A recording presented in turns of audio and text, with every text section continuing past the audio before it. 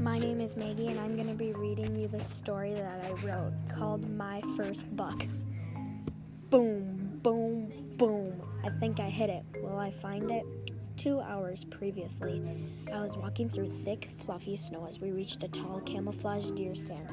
First, my dad slowly climbed up. Then it was my turn. I reached for the ladder. It was ice cold. I put my foot on the creaky wooden ladder, and I started to climb up.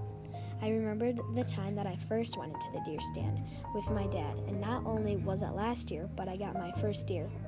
And that thought made me think I would get one again. Today, hearing the sounds of the heater snapped me out of my thoughts. As I reached the top, I started to get warmer. My dad had just set up the heater. I was setting up my pink camo spinny chair and also got all of my things set up, like the cooler, phone, gun, and finally, the toilet. We used a bucket and a toilet seat, and we put a garbage bag into the bucket and put this toilet seat back on.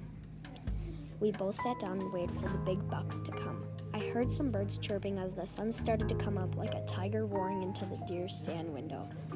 I started to get hungry. I took out the powdered donuts and a thermos of hot chocolate. I started to feast. My dad ate a few, but that was okay. I thought I heard something in the bushes. They were wrestling like crazy, and a 5-point buck came out. I grabbed my gun and tried to pull the trigger, but it was jammed. I told my dad I could not shoot, so we just let it walk away. I remember when I could only say a few words at a time, I was holding my tiny finger on a toy gun shooting a blow-up deer, while listening to the popping sound of the toy gun, and the little blow-up deer finally fell over. I was so happy. I was clapping my hands together and jumping up and down. My dad told me it was time for lunch, so I just better forget about it.